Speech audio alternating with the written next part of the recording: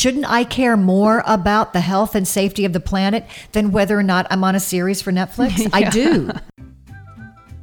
Hello, I am Ed Begley Jr., and I'm willing to do anything to help the planet. And I love taking public transportation for just about any journey around LA.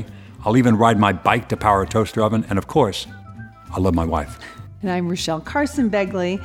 I haven't touched a bike since, well, it's been a while. I'm a bit of a reluctant environmentalist. However, I do love Ed. We don't have all the answers, but we do want to make a difference. Hopefully, you'll learn a little from us. And more importantly, we hope to learn from you, because collectively, you know way more than we ever could. So we invite you along for the journey we call Begleyesque, a podcast to help you live a sensible, sustainable life, protect the environment for the future, and of course, save money. And survive the craziness of living with an environmentalist. In this week's episode, our lovely friend actress Sharon Lawrence joins us to talk about cleaning the oceans, women in media, and much more. Stay tuned. Support for Begleyesque and the following message come from Wunder Capital, allowing individuals to invest in solar projects. Earn up to 8.5% annually while diversifying your portfolio and combating global climate change. Create an account at wundercapital.com/Begley. Wunder Capital. Do well and do good. Hello, folks. Thanks for joining us another episode of Begleyesque. Today we have our good friend, longtime actress and activist, Sharon Lawrence. And I have to say, I'm just going to say this. In the last 10 years that I've been really in the forefront, well, not the forefront, I can't go there. Ed is at the forefront of the environmental movement. I just tag along. But having tagged along for all these years, you are always there. And I want to just commend you for your commitment, because not everyone does that. They show up for their choice things here and there, and then they disappear, and you are consistent. So Ed is going to talk more about you, but I just wanted to give my 2 cents. Thank you. That's worth a lot to me. We love you, Sharon. You have been there throughout for a long time. We first worked together, you and I, back in the 90s, 95 or something like it, wasn't it? 94? When on the Shaggy Dog? Shaggy Dog, the Disney, yes. That classic Shaggy Dog. There was a remake of It was the a original. remake, that's right. Yeah. But you were wonderful. Yeah. So were you, honey. And you recognize You Sharon play from husband. NYPD Blue, Desperate Housewives, Shameless, Grey's Anatomy, Rizzoli and Isles. And you're also very much involved in a lot of environmental organizations I care about, like Heal the Bay, Global Green, Greenwish, World Wildlife Federation. So bless you for all that. Thank you.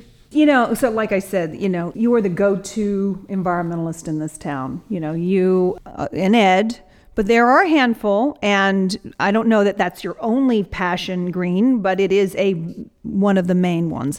So what inspired you to join the environmental movement, per se? I wasn't so much thinking about joining an environmental movement as following something that had been ingrained in me since I was a kid because of great programs like Girl Scouts. That's really where I first... Me too. Yeah. I was never a Girl Scout, but... There's a reason for that. Yeah, I'm sure there was.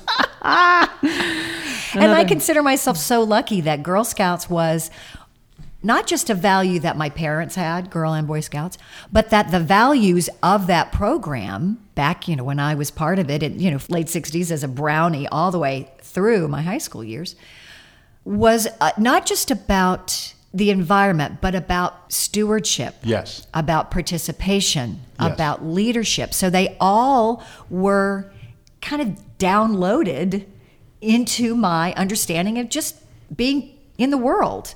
And it never really felt like a stretch for me to, quote unquote, get involved. It was part of the way I filtered the world. Me anyway. Too. Mm-hmm. And then because my family also camped, I knew that I felt connected to the outdoors. And I had lived in New York right after school, right out of college, and didn't have as much of a chance to really watch what was happening to the environment. I wasn't paying that much attention because, frankly, at those early years in my 20s, everything was about what I was really focused on, which in New York was, getting a job, paying rent. And in that stage of life, you're influenced by what's right in front of you. And I'll never forget being in my little dark apartment and hearing about an actress that I admired very much, who wasn't the queen that she is now. But I knew that she was someone whose artistry captured my attention. That actress's name is Meryl Streep, and she was talking about Alar, the apple. What was happening with the apples? And for those of you of the listeners that might not understand that, it was a pesticide and a treatment of those trees. And actually, it's even worse than that. It's not really even a pesticide. It just makes them look prettier. Yeah. It doesn't kill any bugs. It makes them look more shiny, uniform. Right, they put it on there. It's a highly toxic substance. Yeah. They put it on the apple orchards. They would spray it, and it would make them look better to sell more apples. Right. So the thinking went. And Meryl said, you know what? I don't mind if apples aren't perfect looking. I just want them healthy. And she went out there with the, I think it was the National Resource Defense Council. NRDC, the NRDC, is correct. Which is, that's how I learned about Al Meyerhoff, that's right. Right. And because she was a mother and feeding these apples to her kids, she was getting more conscious about what was happening in the world. Now that was, I'm sure, part of her big awakening and journey. And she was paired with the Natural Resource Defense Council, which I thought was such a new way or an important way to look at these issues, because it was about lawyers understanding that they could take on industry. So I then understood that someone who has a high profile with their artistry could grab the attention of somebody who might not be paying attention otherwise. That wasn't me at the time. I was a chorus girl, working my job as a waitress and maybe, finding my way to an audition that opened another door for me to then become a working actress, to then spend some money by supporting NRDC. And then I started reading more about what they were doing, and I got an education about advocacy and how it can be more organized and powerful if you are working with systems that require expertise, like changing policy. Right. So that was another step in my understanding. And then I became a scuba diver. Me too. You're a PADI diver? Yes. Me too. And I was a spokesperson for PADI for a while. Good because for you. We were really working on beach cleanups that people hadn't understood at the time, underwater beach cleanups. And people, on shore don't get a chance to see what's really going on with the oceans. And they haven't had the privilege of recognizing not only is trash unsightly, but the toxicity of our oceans and the acidification of the oceans really are a harbinger of what's happening on the rest of the planet. Absolutely. Correct. And then from there, I hosted some specials about dolphins and understood just more about how other countries are overfishing and the reef degradation. So my reach and understanding became more universal in just how it's affecting all the planet. And I started going to events that Heal the Bay was holding. And now I'm on the board of Heal the Bay. Right. And I think that's how... You're correct. That's how one of the many ways we've connected over the years. That's right, Sharon. I knew of your passion, and you were walking the walk. And because we all understand that it's all connected, when we would run into each other at different events, and then when you and Rochelle were not just working on your show, but actually approached my husband and I about what we might be doing in our home environmentally. And you came to see the Idlewild. We were just there, yes. Beautiful property in Idlewild. Right, I love and how it up we there. were making some changes there.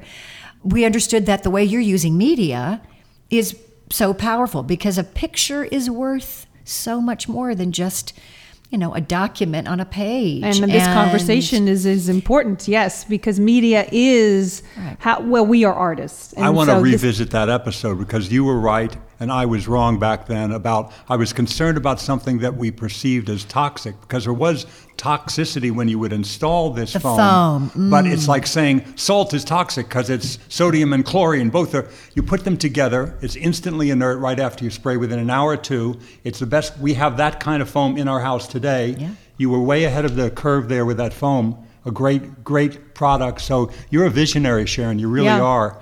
And that's what we all need to do, stuff that's cost effective, that can help clean up the environment, save us money.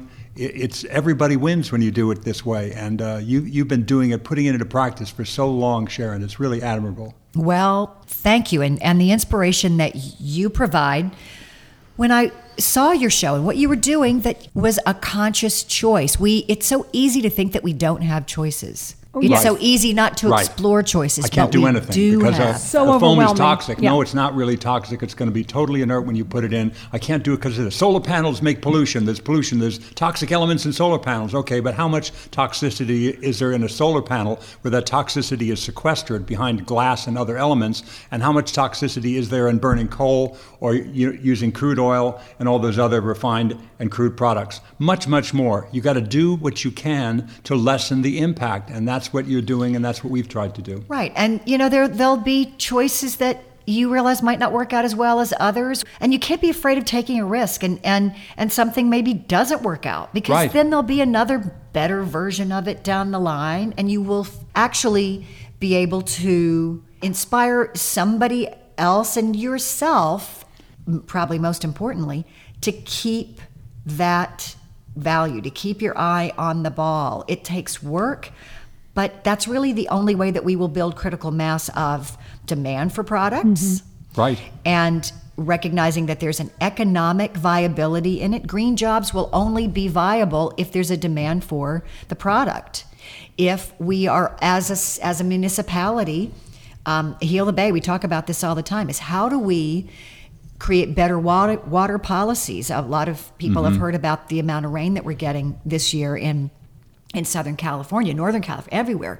And while it's a relief in some ways, it doesn't mean our drought is over, because we're not really able to capture that water quite yet, because we haven't really made it part of all the home building and all the development that literally builds that into systems, whether it's storm drain runoff that municipalities need to find better ways to handle, or I know you've got rain barrels, you have your own way to capture your rain. We've invested in one too. Great. And it would be great if that was something that was just a given, that we didn't assume that we won't ever get rain again, but we have to assume that the temperatures aren't going to be low enough to create snowpack. Right. So we need to find a way to hold that water when we're getting it. And I think that Heal the Bay's been very progressive about Very that. progressive. And They've how been that, leaders. Right, and I'm Andy really Lipkus proud. at Tree People, too. Andy contends, and he has some experience with capturing rainwater, he contends we could meet half the water needs of Los Angeles by capturing our rainwater in two important ways. One, the way we're doing it here, and we used to do with just rain barrels. Now we have a rainwater tank buried underground, 10,000 gallons of storage. You store it in that way if you can. And also, you put it into permeable surfaces where it goes down and does what it's been doing Water for millions table. of years, back down the water table where you can use it. Half of the demand of LA in water could be met by rainwater. We're just letting it go out in that concrete channel, out to the ocean, and that's so much water. We got to capture it. You're right, Sharon. Right. Not only is it flowing into the ocean and being wasted, but it's polluting. So it's taking all It's the taking oil. all the That's plastic and the oil and the right. dog droppings and all That's kinds of right. other bad things right out to the ocean. It's bad in a number of ways. You're right. So honey. Which is many- why Heal the Bay is paying so much. That's how we got started in Right. paying attention. First, it was cleaning up just the trash on the beach. Right. Right. And if you go to a California beach, it's in Santa Monica Bay, that whole bay, you'll see a fairly clean Amazing. beach. For how many for 30 people? years, a Yeah. woman named Dorothy Thanks Green. to Dorothy who- Green Yes. and Heal the Bay, you're right. Right. Felicia Marcus and those heroes, Right. that were doing that. And there's a consciousness about that. And we do beach cleanups. Your company, your Girl Scout or Boy Scout troop, your school, your church and civic group can come and do their own beach cleanup, which is great. But what we also have recognized is now our science is so good that we can see the toxicity Right. of the ocean water after a big storm. And quantify it. Right, and keep people out of the water. But what we need to do is keep that water where it should be, which is falling straight down into the water table, Right. being soaked. So all this urban planning, when you're thinking about voting for your representatives or ballot measures, understanding that urban planning involves water, Yeah. involves these choices that can be at the top of your list when you're thinking about how you're going to make your decision. And how cities are going to make their decision, and how voters are going to make their decision. The Army Corps of Engineers for years was the bad guy in LA. They just wanted to throw more concrete at the problem and channelize and get it out of the ocean to save life and limb from back in the 30s. I understand that. But now we know more. The spreading basins, the Balboa Park kind of areas where you can let it gurgle over a big area rather than this concrete channel where a swiftwater rescue Navy SEAL level person could barely, get out of that channel. It's dangerous for anybody. Right, the LA River you're talking River, about, exactly. Right, which is where a but concrete now river. You have it spread out. You start upstream out there in the San Fernando Valley and elsewhere, and you begin to dechannelize the bottom, maybe all of it in some places like Balboa Park, and you break that up and let it start to percolate down. And you do it in more important ways with businesses, commercial properties and residential, to let that water go back to where it's been going for millions of years, back in the groundwater. And Heal the Bay has been a leader. And you remember what it was like back in the 90s, early 90s, or maybe before when you started, back in the 80s. Those beach ratings would be Fs and Ds and Ds and Fs. And now we've got a lot of As, a few Bs. There's rarely are there any C's anymore. Only right after a rain, of course, then you have a bad number. But as far as a day-to-day rating for a year, these beaches have been cleaned up because of you and Dorothy Green and all those wonderful people that did what they did at Heal the Bay. Julia Louis-Dreyfus. Right. Amy Smart. We work with LA Department of Sanitation. We work with public policies. That's just like NRDC did. We have understanding of how systems work and how to organize it. And it takes a whole group effort, and citizens that come and support us because they care about the Bay, but their contributions really matter. Right. Not just with their dollars, but how they're reporting what's going on with the beaches. Sure. And how they care about land usage, and our beautiful little aquarium that is under the pier, under the Santa Monica Pier, which we bus in kids from all over the counties, various counties. We bus in about 30,000 school kids every year. We're going to be enlarging that beautiful aquarium, which teaches people hands-on, because we have our sweet little tidal pools that allow you to, inside the building, to see what an ecosystem looks like with the urchins and with all that beautiful sea life that's right there. It's our ocean neighbors that we're bringing into this facility. And I'm excited that we are now going to have a big upgrade, because the pier is actually getting a facelift. So will our long overdue, new aquarium. that pier. It's been there since I was a kid. No, that's awesome. And it's, if you travel, which I know you do, we're so lucky because we're really involved in cleaning up, and we have so much celebrity and money here that we go out there and really clean up the bays. But if you travel anywhere outside this country or in this country, it's horrifying, the amount of plastic pollution that is in our oceans. And I guess it's sunscreens that are killing. I don't know all the chemicals. It's a death of 1,000 cuts for the coral reefs and other things. The sunscreen and the warming of the water and the plastics, acidification. It's all really hurting our coral reef so bad. And ocean in general, I think they said by 2050 there'll be more pounds of plastic in the ocean than fish. Wow. Yes, and USC and the Monterey Aquarium and Scripps that's just some of these California-based institutions that are working really hard on being able to quantify this globally. It's a tragedy in many places now. Right. We don't see the effects as much, but if you were in a South Sea island, oh yes, we were there last year. You would see it, and there are heroes out there that are trying to make big differences. A guy in India and Pakistan who's seen all this plastic that washes up on their shore because just where they are in the Gulf Stream, and these are choices that we are going to be forced with probably sooner than we are taking action to reverse it. Right. And I don't know how to live without plastic yet, but I do know that, unfortunately, when people are assuming that government regulations are the evil, I think sometimes that's really the only way to create big change. Huge. Yes, I agree. Because we can't just put ourselves on a diet of no plastic without finding other alternatives. Right. I mean, how do you get an entire culture to cut it back voluntarily? You start with one thing, like the plastic bag ban. You go no as more of we that did. because Yeah. we got by. I'm old enough to remember having a life before there were plastic bags given away for every stick of gum and every greeting card. You got a bag for all that for years. And now we're going back to the way it was when I was younger. You don't need a plastic bag with everything. You bring your canvas bags, you make other plans, and life is possible without plastic bags. And we've discovered that that's viable. So those economic incentives are important. The legislation is important. And that's what it took to get that bag First and banned, because foremost. people didn't want to give it up Yeah. They didn't want to voluntarily. give it up. No. They want to use it as their poop bags for their Yeah, dogs. exactly. And that doesn't even biodegrade. You can get those where they I know, I've do heard as much. biodegrade. And Yep. that's why I it depends on who you vote for. These League of Conservation voters, and it's important. If you care about this stuff, you've got to stand up for candidates that make it a priority. that's what we have to do now to eliminate as much as possible of that single-use plastic. That's the thing that we really don't need nearly as much of. I think we can get by without any single-use plastic if we set our mind to it, because people have this delusion about the oceans. Well, we'll just go in and clean it up one day. That's like saying you could get a little hand sieve and clean up the Sahara Desert, get all the detritus. It's impossible in that way. And But also, they're not connected to it. They don't get it. they don't get it. They don't get the size of it. They also don't get that if you skim the whole ocean, if you're able to do that somehow, you'd skim up all the life from the top of the ocean. Yes. And a lot of it isn't just on the top. It's down the Right. middle and the bottom. So how are you going to get to all that? You can't. You have to eliminate the flow of so much single-use plastic, and that's what we need to set our mind to, and I think it's possible. But first and foremost, we have to start caring. So, and we do, and we are the sort of the mouthpiece for this because we're in the media. And in our episode with Jeff Globin, we talked about how Hollywood is trying to be more green, and God knows we needed to clean up our own backyard for sure, and sending scripts online and recycling. Have you seen improvements in this area on sets and where, Yeah, I have.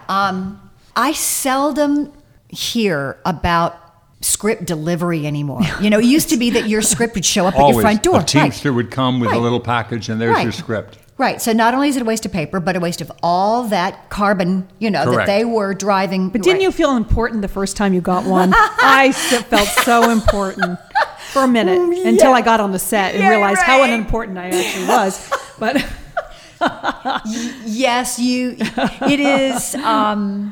It's part of the luxury that we don't need. No, that we we just don't don't need need it, anymore. no. So we get it electronically. Right. Right. I understand that makes it harder for security. Not security. What do I want to say? No, if you want to, security. so that scripts Copyright don't fall. and- Copyright Yeah. issues. Yeah. That's the kind of security I'm talking about. Yeah. But there are codes now. There are ways. They figured out how to They protect figured their out how material. they write it diagonally in very That's light right. lettering, Sharon Lawrence, That's Ed right. Begley. So if it winds up in the and internet, Michelle Carson possibly in one day in the near. that's entirely possible, honey. That infomercial. That's for Beg- Honey, give me an infomercial any day, okay? You could be like Suzanne Summers. Suzanne Summers with a I would- thigh master, honey. Honey, please, from your mouth to God's ears. But it can't be made from plastic. No, That's right. not at all. Absolutely, Certainly not single use. Yeah, so that they are doing things, and but there obviously is lots of room for improvement. Yeah, but I also see recycling of the paper that they do use on script on set. They're very good about that. They are. I see. And bottles and cans when bottles they and do cans. that. And the lights, the kind of lights they use in a set now are much more energy efficient. They've come a long way from those old, high wattage, high heat kind of lights. Most of them are cooler lights and a lot of fluorescence, a lot of LEDs and what have you. There's solar on some of the studio buildings. That's correct. But what I still don't, what I Biodiesel think generators. what I think we are less efficient on is the trailers that are on the Yes. lot. And if they could find a way to put panels on those trailers that makes it safe, practical is a better word, for when they transport the trailers back and forth. But I've heard from the Teamsters that run those trailers that it's hard for them to generate enough power for a hair and makeup trailer. And for those of you listeners who haven't been in one, a hair and makeup trailer takes so much energy because of all the lights. 200 amps. and I'm the- going to pick a number. I think I'm close to it. That's that's like a house because there's so many curlers and and the blow hair dryers. dryers. I mean, Yeah. I remember when you talked about that you have to get on your bike to work and Right. ride it more just for her hair for her to blow dry her hair. And imagine 6 or 8 people having their hair blow dried within a day. And if Elon Musk's panels become smaller Right. and more efficient, maybe that will. It won't be a pipe dream. But at the very least, you can put them up now and lessen the demand, Right. Have one of those net metering setups and what have you. So even though you can't run the whole trailer, you can run a quarter of it, a third of it, an eighth of it, something, and give you a little more flexibility. When the power goes out sometimes, you'd still have enough power to light up the trailer at least. Right. Right. And when you're in Southern California, this is a resource that is pretty much available all the time, is this sun. Something else that I've noticed is I'm doing a series for Netflix now called The Ranch. And it's Ashton Kutcher, who's very environmentally invested. I mean, he really is. And his castmate, Danny Masterson, and our director, David Traynor. When I walked along where that group of people park, all Teslas. Really? Teslas. Yeah. God bless them. Maybe it's be paying them some They're money. paying them some money. Good. They are, but these people have chosen to put their money. Exactly. They could get a Lamborghini, but they went and got a Tesla. God bless them. Great. You know, Sharon, we're talking about solar and what you can do that's socially responsible with your money. What if you could help combat global climate change and make money at the same time? Sounds pretty good, doesn't it? Well, you can do that and get up to 8.5% annually. I want to introduce you to Wunder Capital. That's WUNDER Capital, the award-winning online investment platform that allows individuals to invest in solar energy projects across the U.S. Wunder's online investment platform allows you to earn up to 8.5% annually while diversifying your portfolio, cutting pollution, and combating global climate change. In the first year alone, the solar projects that Wunder Capital helped to finance in 2016 will offset the CO2 emissions from 2,791,823 pounds of coal burned. And best of all, Wunder Capital doesn't take any fees for investing your money. Create an account for free at wundercapital.com/Begley. That's WUNDER capital.com/Begley. And you'll learn more about this wonderful organization that is the best of socially responsible investing. Wunder Capital. Do well and do good. Look at the sun out there right now. It's blazing, and so I've got, and this is February right now, but I've got 9 kilowatts of solar that is probably right now putting out about 8 kilowatts. I'm going to go out on the limb. He always says kilowatts, like I know what that is. Well, that's enough to run a house, honey. Okay, 8 kilowatts is enough to run a house. We have 9. For a day or for how long? Well, it depends. If it's sunny all day, yes, you can store enough. If you have batteries, we do not have batteries yet. We just have what they call net metering, but we spin the meter backwards to a tune of 30, 40 kilowatt hours a day. And so then you wind up using only 20, 25, maybe 30 kilowatt hours a day. You have 10 kilowatt hours in the bank for those cloudy days that come another part of the year, another part of the week, another part of the day. So you, even without batteries nowadays, which makes it a lot more economical for most folks, not having to buy batteries, you just spin the meter backwards, spin it forward, and get a bill for the net, which is very little. So this brings up a topic that I need some education on. How is it that our municipal, our power companies are able to squeeze the solar initiatives to such a degree that it's made it harder for people to actually access them? They have for years. Now they're getting better at it. The DWP is, first of all, getting off coal at a very nice clip. They're doing that part well. They're still using a fair amount of natural gas generation. And all the coal that they do buy is out of state, so that's polluting somebody else's backyard, but it's still polluting. But they've invested in a lot of rooftop solar and a lot of large-scale solar, like the convention center size kind of areas. So they're doing that.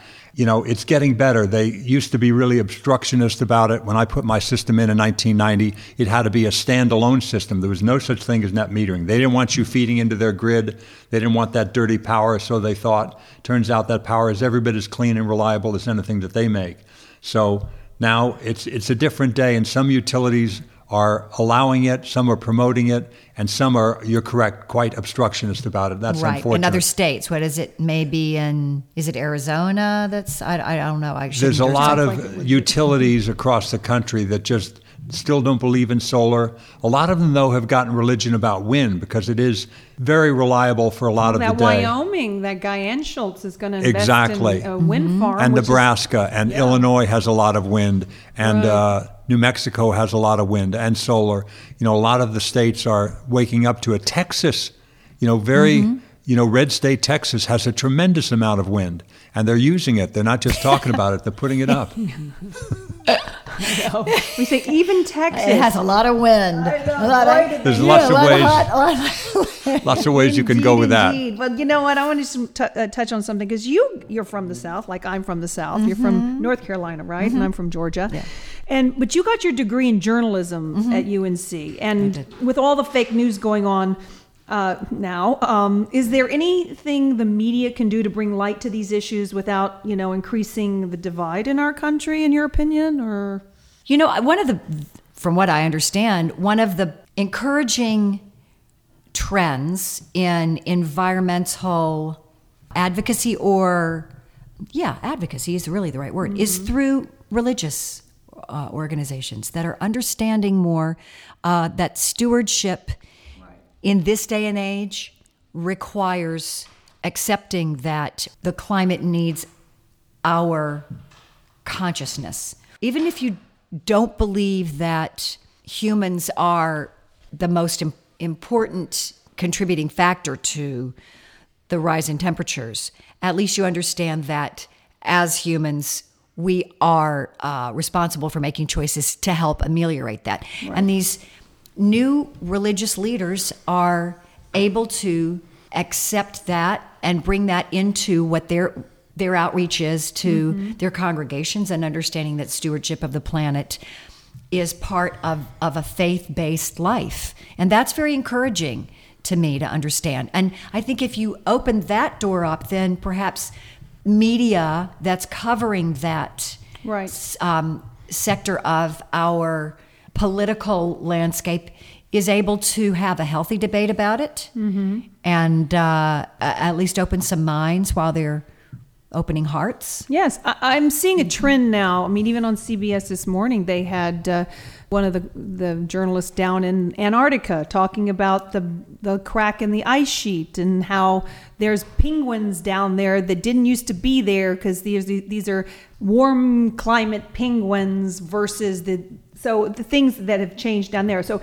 I know when CBS starts having these specials, and then mainstream media has it, that things are starting to, at least people are wanting to hear this conversation again. We sort of took for the last, it feels like the last 8 years have been, the media just didn't want to hear it. I think the title that Al Gore chose for his slideshow and his movie was a good one. It's an inconvenient truth. People don't want to believe it. They're like alcoholics in denial. All these bad things that they see happening. I got fired. That boss is such a jerk. That wife is such a bitch. She divorced me. That cop was such a ball buster. I can't believe he cited me for that. There comes a point where all these bad things are happening, and then you realize why they're happening. They're happening because you're in denial about your addiction. It's a very common theme, and I think I have a certain amount of sympathy for people that are in this kind of denial, but at some point you got to wake up and see you have to make a change. You're going to have very dire consequences. It's not just going to be a DUI and a divorce. You're going to wind up dead behind the wheel. And we have to do something now, because climate change is, according to all the scientists I'm talking to, quite severe, and it's already being felt in Miami. There's a rise there and a surge that's really putting parts of Miami underwater, and we need to do something, and I mean now. And when you think about it, even if they were wrong, these 98% of the scientists, what's the worst thing that's going to happen? You're going to have a lot of American jobs putting up wind turbines and solar panels. You're going to clean up the air in Houston, Bakersfield, and LA, many other cities, and you're going to eventually save money because it's now gotten cost effective with solar and wind. So that's the worst case scenario if you're wrong, and the worst case scenario on the other side is quite dire. Yeah, I'm just going to shift a little bit, because you are a strong advocate for supporting women in the entertainment industry. Not that these are not mutually exclusive things. I mean, I was named after Rachel Carson. Some consider the mother of the environmental movement because she wrote that book, Silence. I was definitely named after her. That's about as far as it went until I met Ed. But that's another episode. So we weren't able to elect a female president, which is, I'm just going to say it, very disappointing for me. So we do need leadership. We continue the fight. I personally think women are the only hope we have for this. But what is your view? So you're involved in these organizations. Which ones? Women in Film, and can you speak to We for She? I don't know this one. We for She. Well, I will start by saying, I don't know that for me it's about whether or not it's a woman in the White House. I just want somebody who values women. Well, yes. Who has a feminist yes. appreciation and doesn't think that that's a negative. Right. And what's exciting is that I see leadership coming up through the ranks.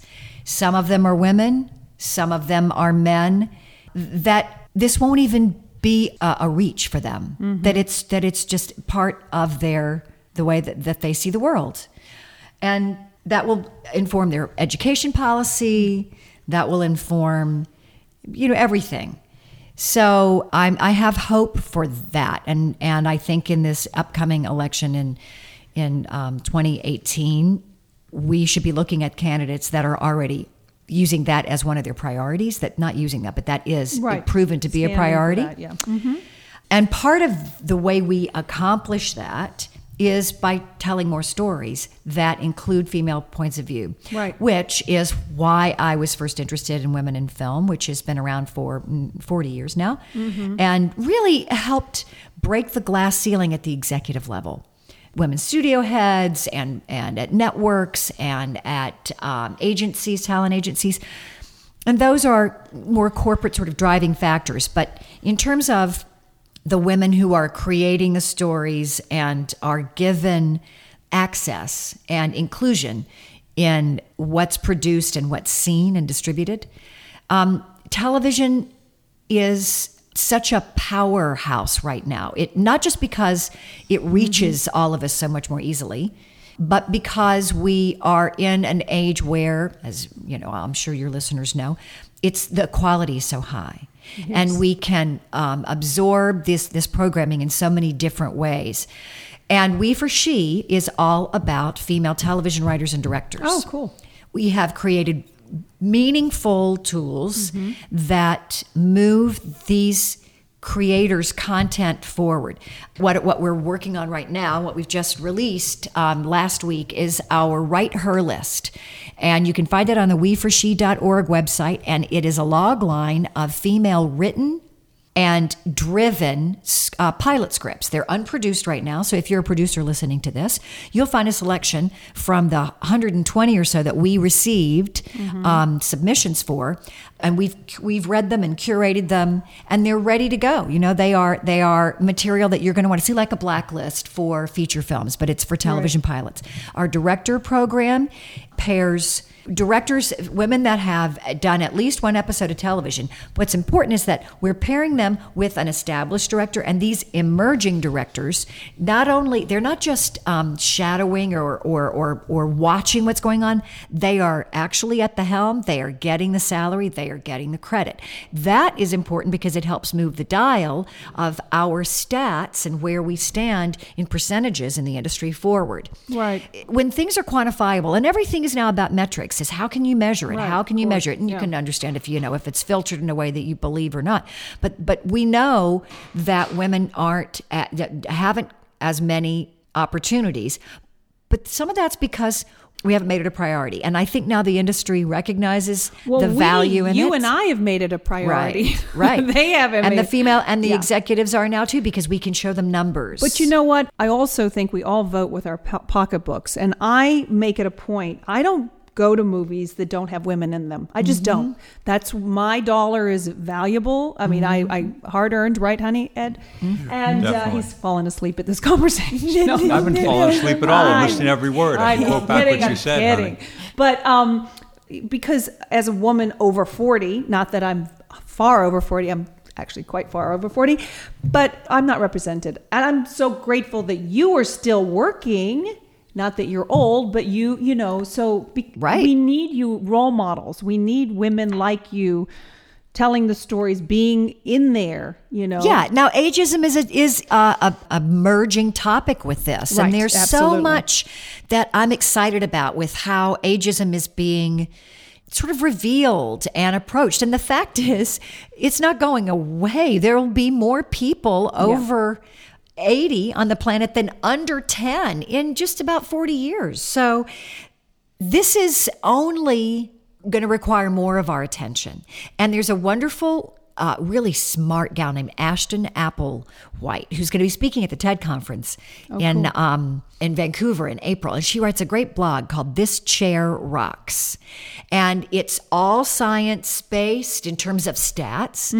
And it recognizes that the ism of any of these issues is what's keeping us divided. Sexism, racism, ageism. If we can know that they're all merged, especially in this progressive culture, then we can not silo them and start working on things together. Right. I believe that women in the media are finding our voices stronger and louder. I don't, just like I believe that the emergence of a director like Ava DuVernay, who is, so wonderful. As she calls herself a unicorn, a black woman director, black female director, will only mean that we'll develop more of a hunger for that. Right. Just like when Helen Mirren or any of these people achieve excellence, we want more of that. And that's what markets will recognize too, when they're making their choices about what goes on the air and what you choose to watch yourself. Yeah. Oh, well, your mouth to God's ears again. The future of public schools is really up in the air. Another segue I just did. But, school is everything, and public schooling is the majority of our country. They go to public schools, we think. And so you went to public schools. I sure did. You bet. Yep. And are you concerned about how they'll be able to fund extra programs like the arts, and now with our new political? Yeah.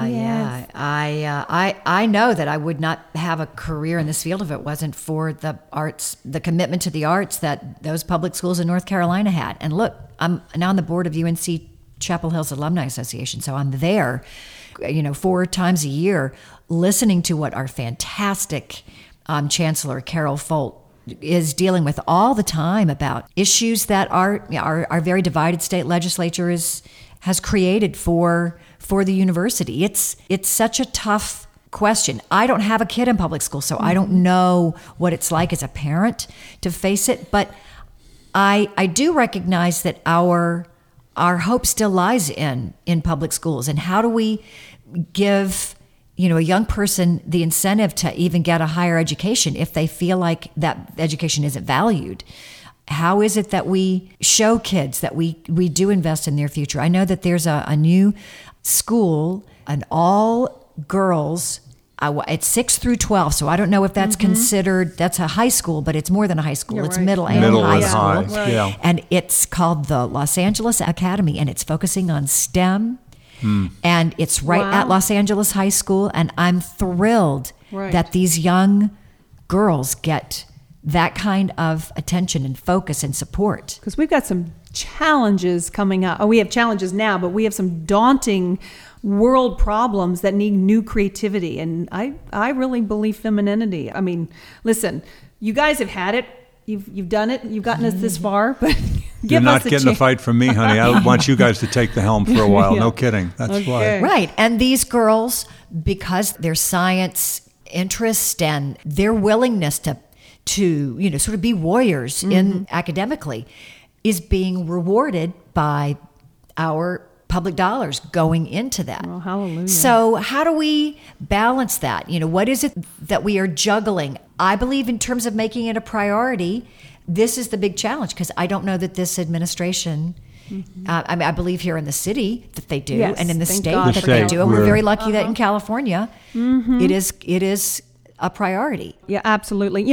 Just to shift to your career a little bit, you have played a range of characters, from attorneys, doctors, rather high-end prostitutes. Well, stay-at-home prostitutes. Yes, that's have to it. Throw in the prostitute. Stay-at-home prostitutes. Yeah. Just in terms of your art, what are the certain qualities you look for in a character, or have the paycheck? No, I'm kidding. That's what I look for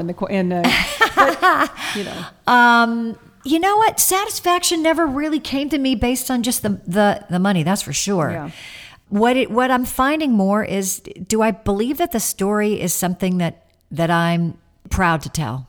And I was on an episode of Blue Bloods recently, which was interesting to me because I played a Secretary of State, a Deputy Secretary of State, dealing with an immigration issue. Wow. And it was so timely. Wow. And I know Tom Selleck a little bit, and we are on different sides of the political spectrum, and so were these two characters. But I've always respected the way Tom runs his business, and he is such a pro. And one of the things that I know that show does, or is committed to, is giving a balanced view of all of these issues that they take on.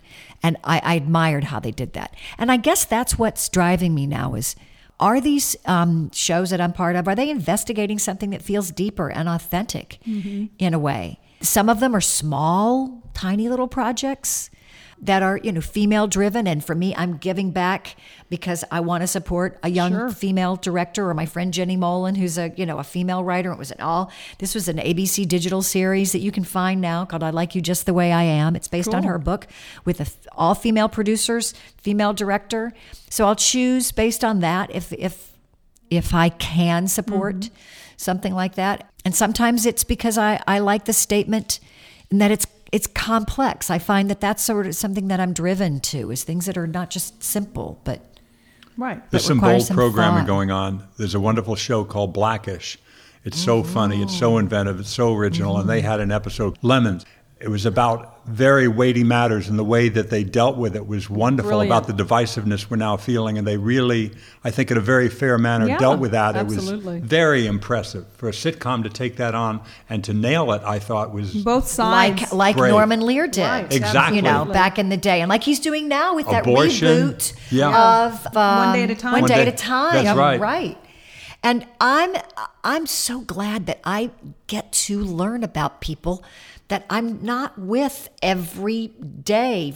I saw this fantastic documentary, Girl Rising, which was all about education in small villages around the world, and how investing in a girl changes the trajectory of not just her life, but investing in education for a girl, everyone around. And the design of the film is that these young girls tell their story to a writer. The writer then creates the script for it, and then a female a director, not always female, but a director captures it on film, and actresses like Salma Hayek and Cate Blanchett give voice. They narrate these beautiful stories. Now, for me to see that, the only way it would happen is if that kind of media was accessible to me. Right, absolutely. So finding ways to support things like that is what I'm excited about, whether it's as an actor or an advocate, finding a screening. Any civic group can have a screening of this film, Girl Rising. And we then benefited Girls Inc. and Right Girl, which is a program that teaches girls in underserved communities how to write their stories down. It pairs professional writers with these girls. You can start that in any community that's hearing this podcast.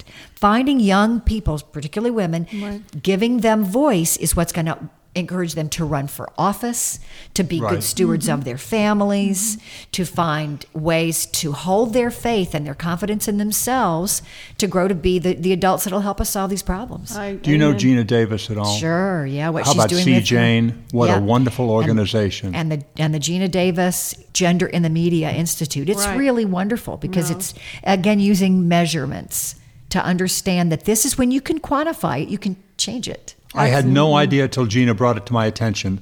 Rarity of female characters, even in Sesame Street. I never really... You just have to see the statistics. You have to see the kind percentages. It's mind-blowing to see it. And how underrepresented women are and girls are in so many areas of entertainment and everything you can imagine. I really think that this can go back to the environment. I'm just going to bring it back in because I really believe, like the woman who wrote that, my namesake, Rachel Carson, I just think Mother Earth. I think of mothering and taking care of, and like you said, not that men don't do that.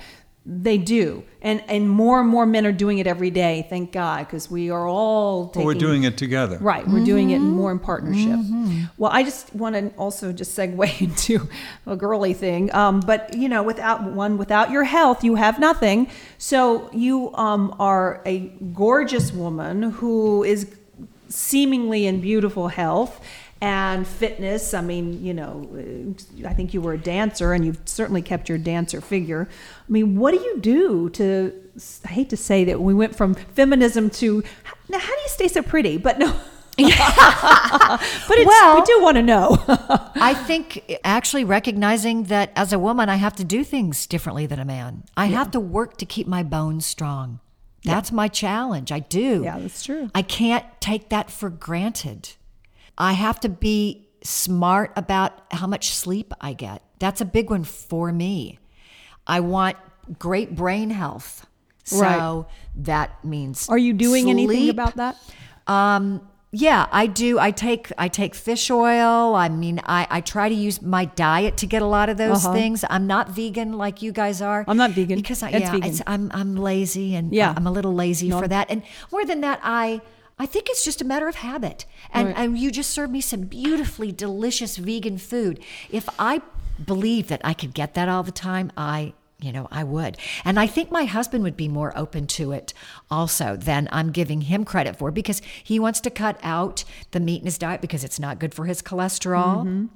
When you hit a certain, age, you see what it is. I see how my parents have handled their years. My dad had to cut back on meat. My mother was never really needed a lot of meat. She was the first person that taught me about eat right for your type, and she really did believe that. Really? And she knew what made her feel better. Wow. And she walks every day. She goes to the mall. They live in, Raleigh, North Carolina, where the weather isn't great to walk outside, winter or summer.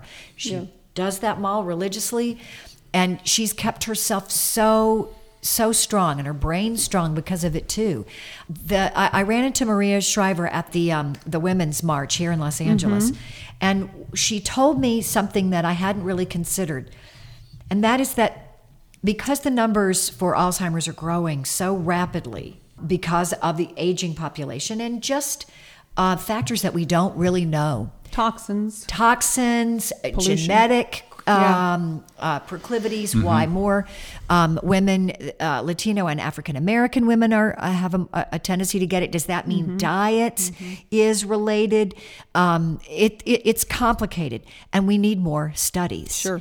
But what we need to achieve those studies it goes back to sort of not just legislation, but understanding that our whole system has to support this. We need days off of work for people to go and become part of clinical trials. Wow. That it can't just be someone who's already retired. And we need to be able to study brain health, normal healthy brains at every age, and finding ways to speak to your congressman, your senator about including days off of work for this kind of study is important. And it can't be taken advantage of. It has to be managed properly. But it's a barrier toward better science. Should be like jury duty exclusion, that kind of thing. Well, we know that men and women's science are very different. Women's physiology is different. We're just different, and yet all the research has been done on men. So that is a new push to have women's research, and being able to get paid, or if not just a paid day, just an opening in your life for it, so that you can commit to it and not have to fight to help answer these questions. Well, I just read an article recently about particulate pollution and being a problem for women with Alzheimer's. So particulate pollution meaning, living near a freeway, or, having, just being exposed. Or power lines, or, who knows, or pesticides in the food, or it's complicated. And the only way we'll really be able to crack that is people committing to these studies. And oftentimes you don't want to commit to a study. These early onsets or it's not just about, are you going to be marked for Alzheimer's? Because it's a scary thing to find out. But as a healthy normal, using those markers to help improve our science. Absolutely. One thing you did play in a Lifetime movie was a therapist. This is another segue. Why do I keep segueing? Maybe it's because written. You're doing a lovely job, honey. I love your segues. You are. It's written. Which one are you talking about? You did Starving in Suburbia. Oh, yeah. And you were dealing with anorexia and eating disorders. And, another thing that plagues more women than men, So just in terms of mental health, physical health, but we also have emotional health. And that's, our women on screen, our body image issues. I have I have a teenager who, I had those issues, and I was hoping that it wouldn't be passed on, and sure enough, of course, it's passed on. Our media, So, how can you speak to this? I just want to be grateful for the young women who can celebrate their imperfection as public figures. It's powerful. Right. It's brave. It's hard. Right. And there are so many versions of these, like Gina Rodriguez, right? Right. Who has embraced every part of her platform in Jane the Virgin to talk about body image and to talk about being a minority gal, whether it's, Tracy Ellis Ross, who just talks about her body, So refreshing. her booty, her body. Yeah. When we see role models, Lena Dunham, controversial though she is, gave voice to the idea that your brain is as valuable as your physique. I know. And will be admired and will be and will bring focus to you, because a lot of young girls do think that their body's the only way they're going to get noticed. Well, and up get until very attention. recently, and That even today, it was right. the only way. Right. Remember when Jamie Right. Lee Curtis did that wonderful spread, and I think it was Vanity Fair or some magazine like that, about the photo shoot, the after, and then the Yeah. before. She did that. Right. It was just wonderful. Right. It was No just makeup or- no makeup, no Yeah. nothing. And it yeah. was It was going to Alicia take us. Keys, Yeah. the power that she has claimed. She was always talented, but when she said, "I'm not going to put on another layer between me and the world. It's just going to be me." Wow. And you can see it in her work. It was a shock at first, right? To see, wow, what's the statement about? And when I learned more about it, what I saw was it was just her becoming more powerful and being brave in doing it. And she said it was an adjustment for her too. Sure. But it's one that's worked for her well. Now, food issues, I think, are that starts so young, so early, so young.